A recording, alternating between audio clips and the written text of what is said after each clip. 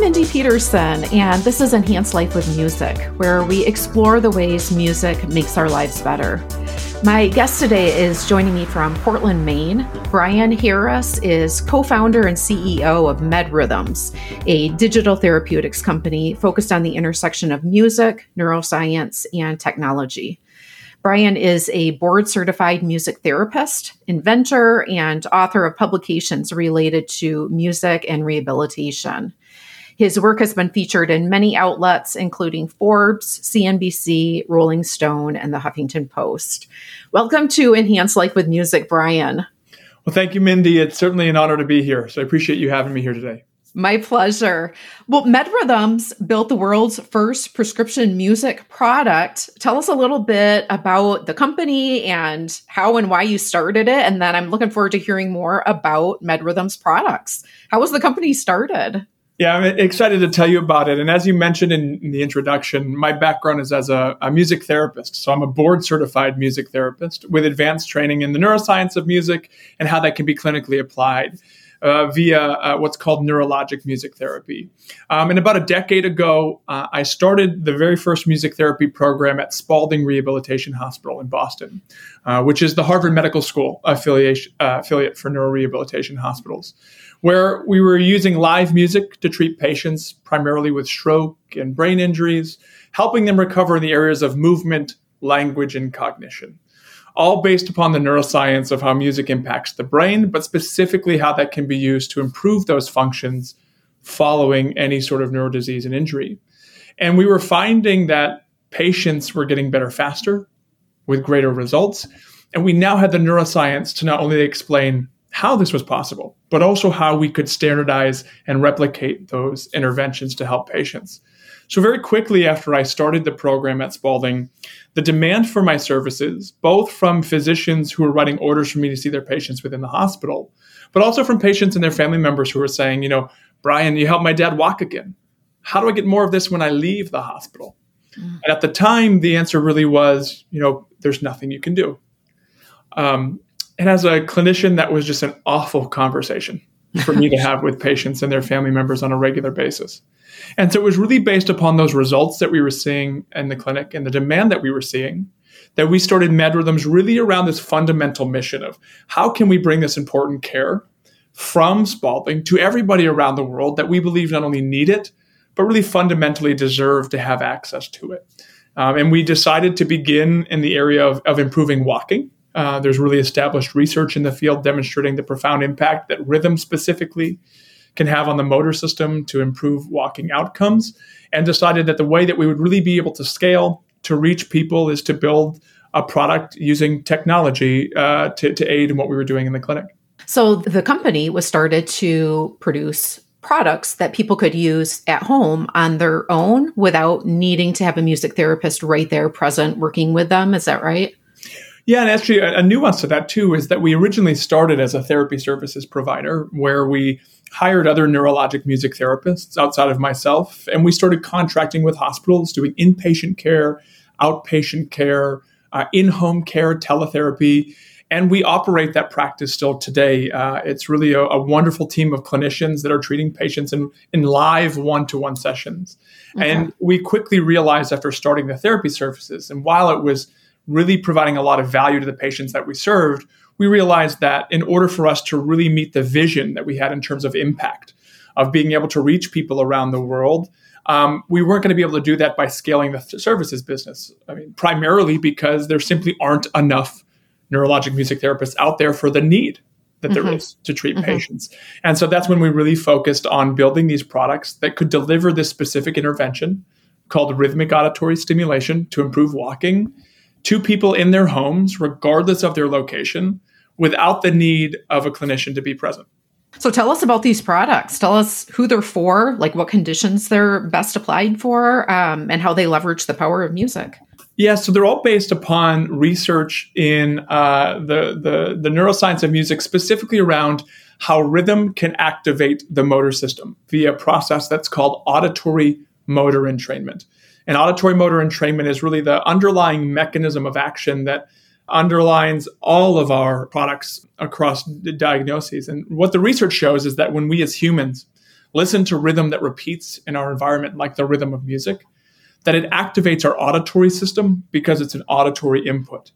But the auditory system and the motor system are really robustly connected at both the cortical and the subcortical levels, all the way down through the reticulospinal tract, such that we can use an external rhythmic cue to engage the motor system.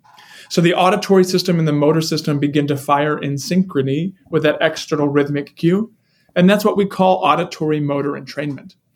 Auditory motor entrainment is the reason why, as humans, when we listen to music that has a strong beat to it, that we want to move our bodies or nod our head or tap our feet or tap our fingers, that's not an emotional reaction to music. That's the rhythm literally hitting our motor system and telling it to fire. So as we think about those that have damage to the motor system, like stroke or Parkinson's disease or multiple sclerosis, we can use the external rhythmic cue to engage that motor system to help it fire more like it did pre-injury or pre-diagnoses. When you do that, when auditory motor entrainment happens, it's an intervention that's called rhythmic auditory stimulation. And rhythmic auditory stimulation has been studied for about 3 decades, demonstrating its efficacy to improve outcomes in terms of walking, from things like improving stride length, symmetry, speed, cadence, variability across disease states. So we've really taken that foundation of rhythmic auditory stimulation and built products that are based upon that intervention. So the way that our products really look is that we have sensors that connect to the shoe that collect clinical grade biomechanics in real time. So all of the data that we would look at as clinicians, that's the data that these sensors connect. That data feeds into our algorithms, which are based upon a mobile device. And then we deliver music via headphones. And really at the core of our products is what we call our clinical thinking algorithms. So essentially, I taught the algorithms to think like a clinician. So when certain data comes in from the shoes, here's what you do with the music. When X data comes in, do Y with the music. When Y data comes in, do Z with the music. And so it's a closed loop system that's constantly collecting data in real time from our patients and then responding to it with music to deliver an intervention that's based upon the principles of rhythmic auditory stimulation. But because we're getting these high fidelity data from the shoes, and this is happening in real time, we can create interventions, or the algorithms create interventions for every patient based upon how they're functioning on that day, in that moment, because of the real-time data stream in. Okay, so the music, the beat, is providing sort of a container, a structure for movement, but depending on how responsive the person is, the music will change to be faster, slower, more pronounced beat to help the person entrain more strongly. I mean, how does all that work? Yeah, that's a really great sort of way to explain it. Is certainly, elements of music being tempo. So there's music at different tempos. There's also music that has different beat salience, or essentially how strong the rhythm can be felt by the end user. So we actually collect data around somebody's entrainment ability, so their ability to walk, and we collect their quality. We want to make sure that as they're walking, they're able to walk safely. And those inputs are what help to create the decisions of what music they hear in terms of the points you said, the tempo, the beat salience, et cetera, to improve the entrainment ability and thus the quality of walking. So walk us through what this treatment process looks like. How does it start? Does somebody get prescribed one of these units? Do they just request it, pay for it, and start using it? Do they use it under the guidance of a music therapist? Kind of walk us through that treatment process. Yeah, so the product is built as a prescription product. The first one that we have that's furthest along in our development is for chronic stroke. It's now called In Tandem, is the brand name of the product. And In Tandem was built for people who have walking deficits in the chronic stroke population. This is prescribed by a doctor, shipped to in-home, and used in-home. And it's recommended to be used multiple times per week. And our clinical trial that we did on this product was for a 5-week intervention. So you could actually think about it, the use of it, sort of like physical therapy, in the sense it's a 30-minute session multiple times per week for a number of weeks. under the prescription of a doctor. However, there doesn't need to be a clinician present while doing the intervention. So it's designed to be autonomous. It's designed to be easy to use such that there won't be as many barriers to the access of technology in this population, and that it can be used by the end user or by the patient by themselves in their home. Okay. So there's a sensor that's placed on the shoe. There's an app and headphones that are used? Yes. So the app is on a mobile device that we ship with the kit. So the kit that gets shipped to the end user are the sensors, one that goes on each shoe. Those are Bluetooth hard-coded to a mobile device that has an application on it. And then there's headphones.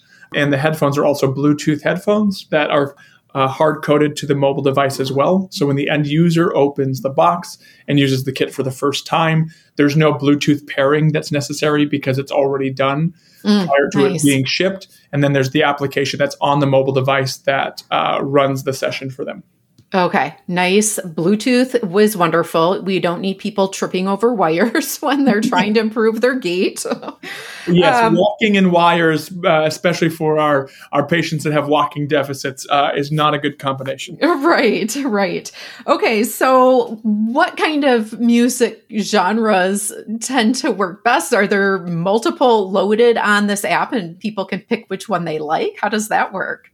It's a good question. And as we think about the music content itself, there's really, as we look at music, there's sort of two lenses that we look at music through. And the first lens is through the objective parameters of music. So in order to elicit auditory motor entrainment, there needs to be a certain time signature, beat salience, rhythmic structure, consistency of rhythm, etc., to allow auditory motor entrainment to happen. Then in addition to that, we think about the subjective lens of music. So this is music that you like.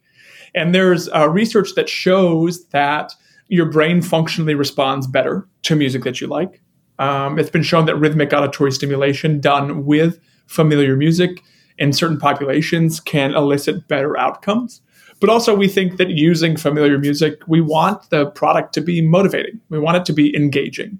And so it was important to us that we were able to use familiar music. And for that aspect, we have a partnership with the Universal Music Group, which is the world's largest record label.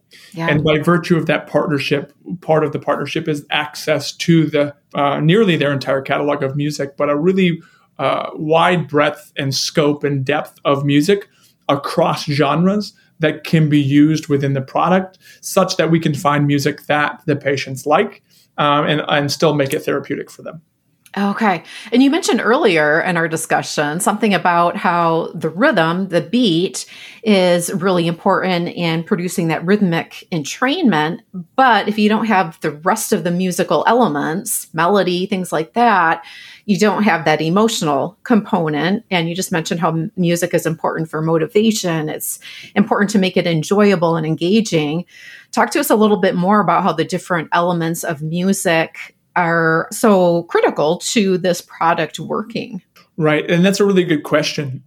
As we think about music in general, right? Music is such a complex structure. It's also such a complex stimuli for the human brain for all the reasons that you mentioned. When we passively listen to music that's in our environment, it activates the parts of our brain that are responsible for movement, language, attention, memory, emotion, executive function. And there's no other stimulus on earth that engages our brain like music does. So that is what we call global activation, that really music just robustly activates our brain. Specific to the walking outcome, as we narrow in on that, it's really important that it has the very objective rhythmic parameters to improve the walking outcomes. But as we build on that, adding the melody, the harmony, the different sounds of instruments, but also the familiarity of song gives your brain a stronger signal. It can activate, recruit other parts of your brains for that function. And so it's really important, as you mentioned, that we be able to use something other than just specific rhythmic stimuli, but really robust music to activate the brain more globally and to really have the patients be engaged in it, right? Like if you look at adherence to healthcare, interventions, it's astronomically low. Even things as quote unquote simple as taking a pill. Sure. It's known that patients don't adhere to interventions. So we wanted to figure out how can we engage, motivate our patients in this way. And one of the important factors we think is familiar music. And I'll point out that your website does have a page. I'll include a link in the show notes to the scientific research and information backing up your product, which is really interesting. You have a lot of information on there about what you mentioned, how music does activate the entire brain. It engages the brain's areas of movement, language, attention, memory, executive function, and emotion, which we mentioned. So lots of great information on the website for people who want to dig into that a little bit more. And as you mentioned earlier, you are seeing results where patients are getting better faster and having better end results, which is really exciting. And you have a product that's non-pharmacological, so you don't have some of the potential side effects that come with drugs. You don't have the addiction issue, things like that. So some other benefits there. This is Bob Bender, host of the Business Side of Music podcast. Check out our show where we talk about all things related to the music industry. We laugh, we share memories, we discuss what's worked and what didn't work. Our industry is always evolving and can never be locked inside a box. From the rookie fresh off the bus to the well-seasoned professional wondering which new direction to take their career, our show covers all the bases. Join us as we chase this elusive animal we like to call the music industry. Check us out at businesssideofmusic.com. This is a quick break to tell you about my new favorite energy bar, a bar that has combined two of my favorite things, music and food. Jam Bar is a certified organic whole food bar that was created by Jennifer Maxwell, a food science and nutrition expert, athlete, and musician. Jennifer was also co-creator of the original iconic Power Bar in the 1980s that launched the entire energy bar industry. Jennifer's love for music inspired the creation of Jam Bar, and you can see that reflected in the music-themed flavors that include musical mango, jammin' jazzleberry, chocolate cha-cha, and malt nut melody. One of the things I like best about these bars, besides the great taste, is that they are higher in protein and less sweet than the all-natural bars I found in the past. Each Jam Bar is packed with 10 grams of protein and is minimally sweetened with only all-natural sweeteners. Jam Bars are non-GMO and gluten-free, and 2 of the 4 flavors use plant-based protein for a dairy-free option. On top of all that, Jam Bar donates a whopping 50% of net profits to programs that support the art of music and active living. For a convenient way to eat whole foods on the go while supporting causes that are making the world a better place, join me in reaching for Jam Bars. Available at Amazon, select retailers, and jambar.com. Links are in the show notes. In terms of how this process looks, once a patient starts using the product, the algorithms sort of go into play. I think the therapist who's working with a person, even though they don't need to physically be present, they're getting feedback and data on what frequency of use, the success of the gait, if the patient's keeping a beat, what's some of the information that the medical team is receiving as the patient uses the device. Well, the great thing about these types of connected products, connected medical devices, like what we're building, is they're delivering an intervention and at the same time collecting massive amounts of data. Our sensors, collect more than 40 data points for every step that a patient takes. So we're really getting lots of data about changes that somebody's having over time in terms of improving their walking speed, symmetry, stride length, cadence, etc., but also adherence. Are they doing it? When are they doing it? How long are they doing it? Are they adhering to the recommended frequency, etc.? All of that data, which can be shared depending on what the provider wants to see, from clinical to, higher level adherence data. So the data is collected, and through that, does the medical team make adjustments to what types of songs are options to the patient? I mean, how does that interface? How does that go back and forth to continue to improve the person's movement and gait through use of the device? Once the product gets prescribed to the patient, the algorithms can actually, based upon the real-time data that we're getting, at the beginning of every session, there's a period of time where we call it a baseline session. So we're collecting all of the data about how somebody walks at the beginning of the session without music. So how are they functioning today? And based upon that data, the algorithms can actually provide an intervention for that patient based upon how they're functioning on that day in that moment. And because the data is coming in real time throughout the entire session, the algorithms can change the music to provide a challenging intervention for them that progresses them in real time every day. So there's no need for a human intervention even to change the experience or to change the difficulty levels or anything like that. It's all autonomously done within the product. Okay. And the specific things that you're working on improving, is it fluidity of movement? Is it speed of movement? Is it foot clearance? Like, what are some of the things that you're trying to improve? Well, patients, if we look at the folks who have chronic stroke walking deficits, when a stroke impacts the brain, oftentimes it impacts one hemisphere of the brain, which then leads to what's called hemiparesis, or one side of the body gets affected, meaning the left side may not take the same size steps as the right side. So that's called an asymmetry. Oftentimes in our patients post-stroke, they may have a deficit in their speed. And the speed deficits may come from them taking slow steps. That's called cadence. So the actual sort of steps per minute get slowed. Sometimes patients take smaller steps. So their stride length is smaller, which makes them go slower. And they have this asymmetry. So by virtue of how the product engages the motor system to improve neuromotor control, when that happens, we would expect to see, and based upon the literature, we would expect to see improvements in speed that come from improvements in cadence or stride length or improvements in symmetry. Everybody is a bit different in how the intervention may impact them, but really high level, we're really trying to improve patient speed and their ability to ambulate. Okay. And what do you see in terms of results when patients are not using the device? So is this a Band-Aid or is it a cure? Like when they're using it, are they doing better and better? But then once they stop using it and they don't have those headsets on, are they sort of back to square one again? Or do you see those improvements continue when they're not actively using it? Well, the exciting thing is that research shows that when you can, two things. One is it's been shown that music aids in neuroplasticity.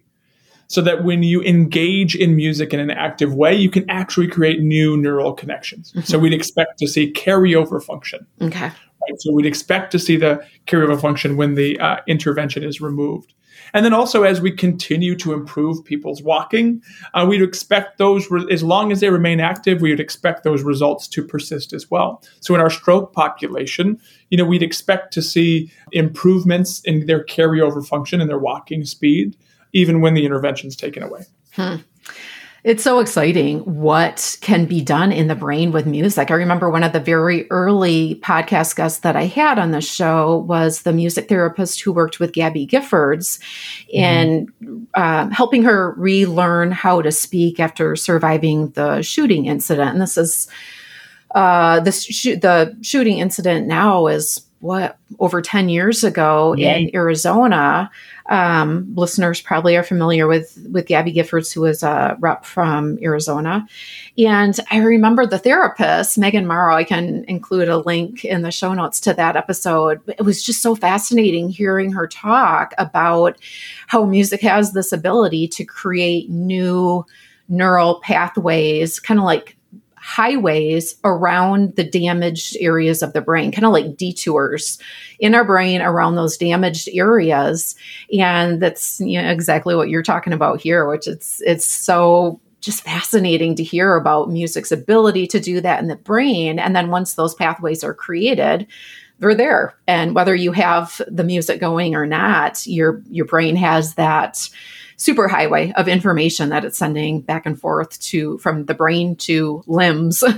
Yeah, it's really profound, and it's very interesting because we've always known as humans, and everybody's had the experience where music can evoke emotions, right? I think we've all had those experiences where music can make us happy, it can make us sad, it can boost our adrenaline. We also, I think, have all had an experience where music can speak things when words fail, Yes. right? So we think about that through the social science part of music. Yes. Well, a lot of people haven't heard yet the side of the story where we can flip that switch from looking at music purely through the lens of social science in terms of how it makes us feel to the lens of neuroscience, where we can understand the objective, profound impact that music can have on the brain of humans, regardless of age, culture, ability, or disability. But more specifically, because of that knowledge now, how we can really specifically target the music for very specific outcomes, like improving language, improving movement, improving cognition. In fact, in ways perhaps that other interventions can't. Mm-hmm. And that's the story that I think hasn't been told as broadly yet. But the research is catching up now. There's so much research to support not just how music activates and impacts the brain, but specifically how it can change the brain. Yeah. And that's the key for our patients. Yeah, that is exciting. This specific product that you've been talking about in Tandem, you said is really developed and researched on stroke patients. Are you also using it for some of those other conditions that you mentioned earlier in the discussion, like Parkinson's, multiple sclerosis, things like that? Yeah, we'll also start out by saying the rhythmic auditory stimulation as an intervention over the past 30 years has been studied successfully across a number of disease states, from multiple sclerosis, Parkinson's disease, stroke, varying phases of stroke, et cetera. And we've done, or in the process of clinical trials in Parkinson's disease, in multiple sclerosis, in chronic stroke. As I mentioned, we have a couple of publications in chronic stroke looking at some interesting outcomes. And we're also starting to look at some rare diseases as well, some rare brain diagnoses. And really the power of the mechanism of action, so to speak, the power of auditory motor entrainment is really based upon human music perception and production. So the objective impact that music can have on the human brain. And we get really excited about the potential that can have really across many different diagnoses that impact movement. But we're, for now in stroke, MS, Parkinson's disease, and starting to look at some rare brain diseases as well. What about brain injury? Well, in the clinic, when we were treating patients, and as our clinicians are treating patients still in the hospital, and when I was treating patients at Spalding, much of the work we were doing in gait training in rhythmic auditory stimulation was in traumatic brain injury, where we were seeing interesting results. Anecdotally, though we have not done a study in traumatic brain injury yet. There is some early research in traumatic brain injury as it relates to rhythmic auditory stimulation that looks promising. Okay. You've mentioned some other applications of this type of intervention for speech, language, cognition, memory, things like that. Are there any exciting advancements or innovations that MedRhythms has in the works that you can share with us? Well, right now, as we think about the products that we're building, we're really focused on walking. And actually, we're really focused on our first product in chronic stroke and being able to build out from there.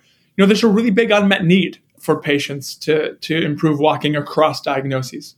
And so that's where we're focused for now. Our clinical team, our therapy team is treating patients across movement, language, cognition as well. And what gets exciting in those areas is as we think about just broadly music and neuroscience and the impact of music on the human brain, it's really being studied around the world at academic and healthcare institutions at an unprecedented rate to demonstrate the quantitative impact that music can have on outcomes. There's a Sound Health Initiative at the NIH, and Francis Collins and Renee Fleming that are really pushing there at a national level. Mm-hmm. And we're just seeing the amount of research that's happening now in this area broadly of music and neuroscience is really, really encouraging.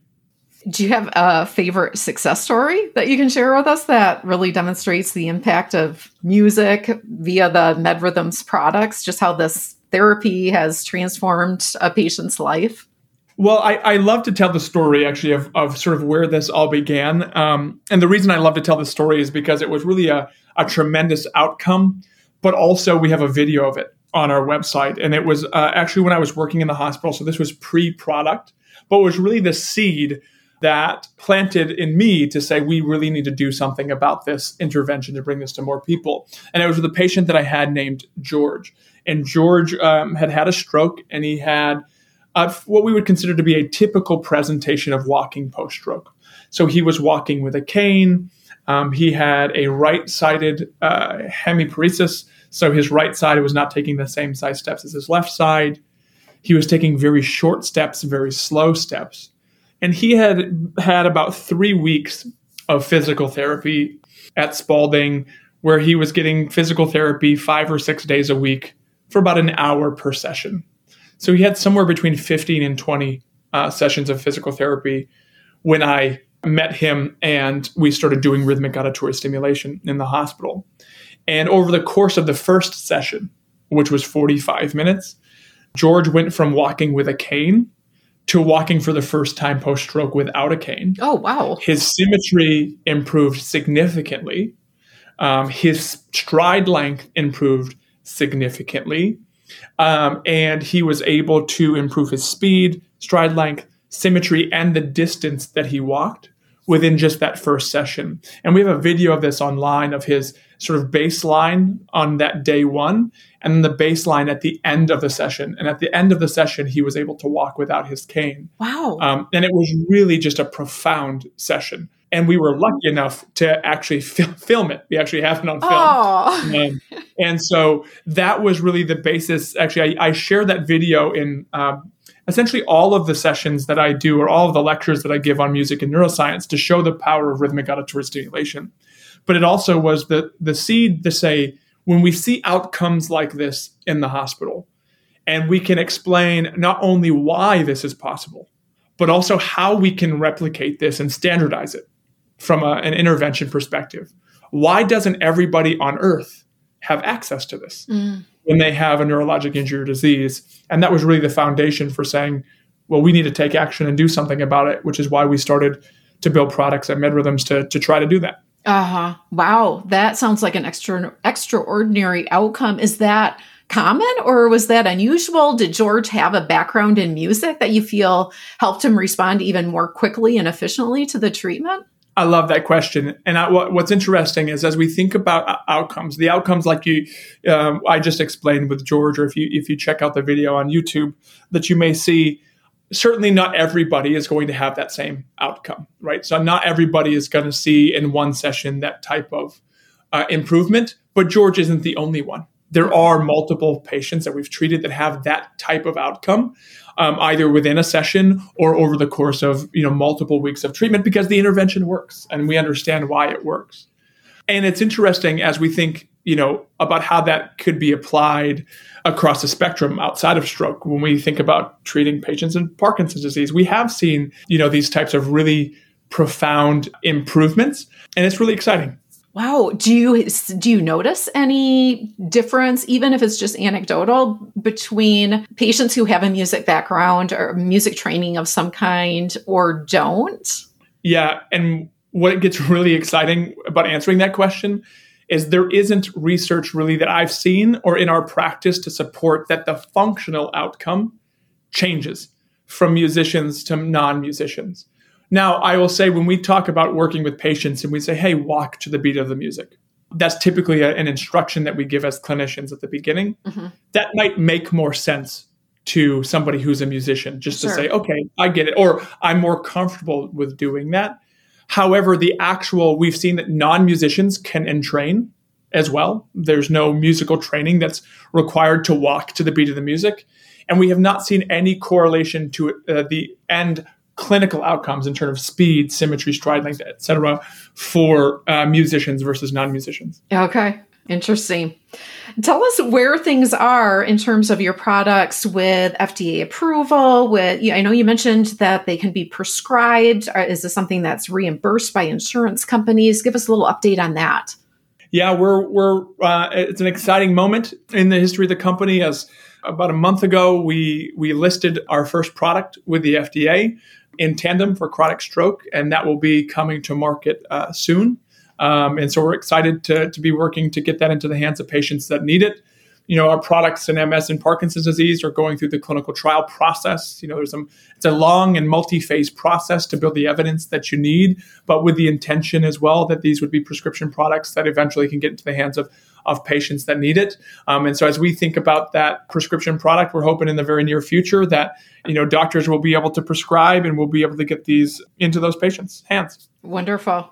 What do you recommend for listeners who want to learn more about MedRhythms products, whether they're a good candidate for treatment? I'll definitely include a link to your website in the show notes. Any other recommendations that you have for listeners to learn more?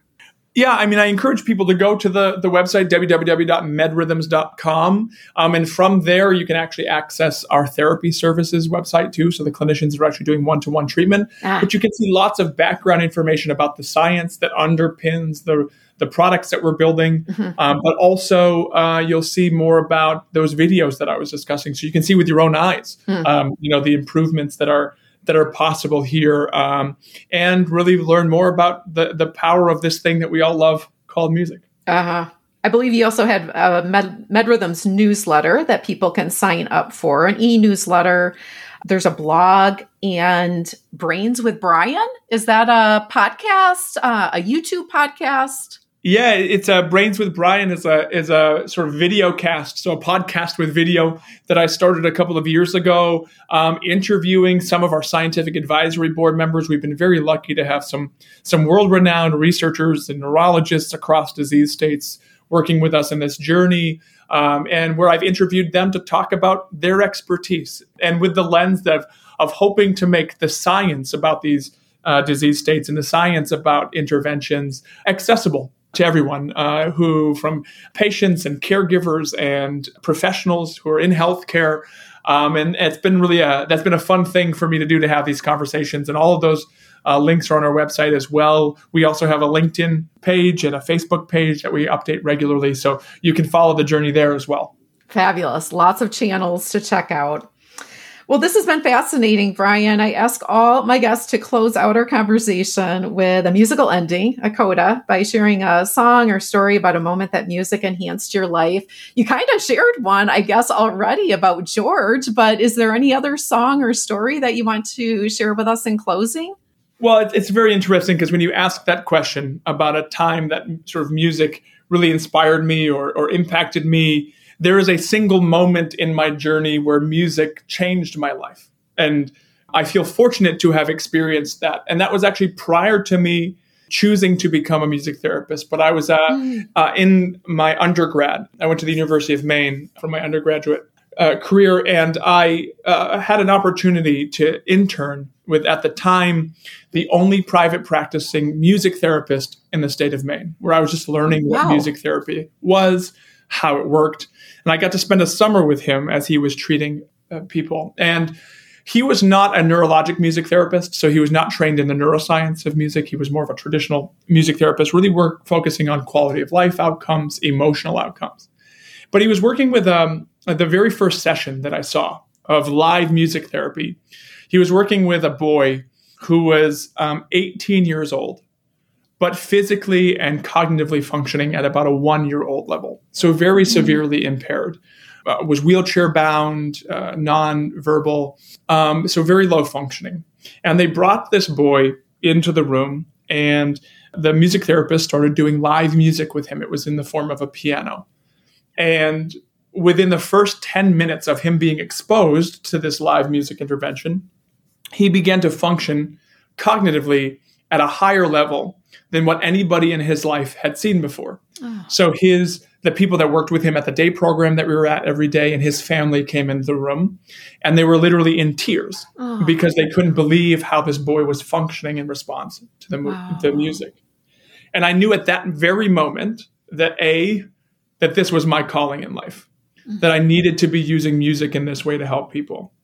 But number two, while what I had just witnessed was a magical moment, I knew that there must be a reason in this boy's brain that allowed him to respond the way that he did to music. Mm-hmm. And if we could answer that question of why, then that's really when we could harness the power of music and replicate it to help a lot of people. And that was the moment that not only did I decide that I was going to become a music therapist, but that the lens by which I pursued was answering those questions via the lens of neuroscience, so that we could figure out as much as possible how we could standardize and replicate it to make a big impact in the world.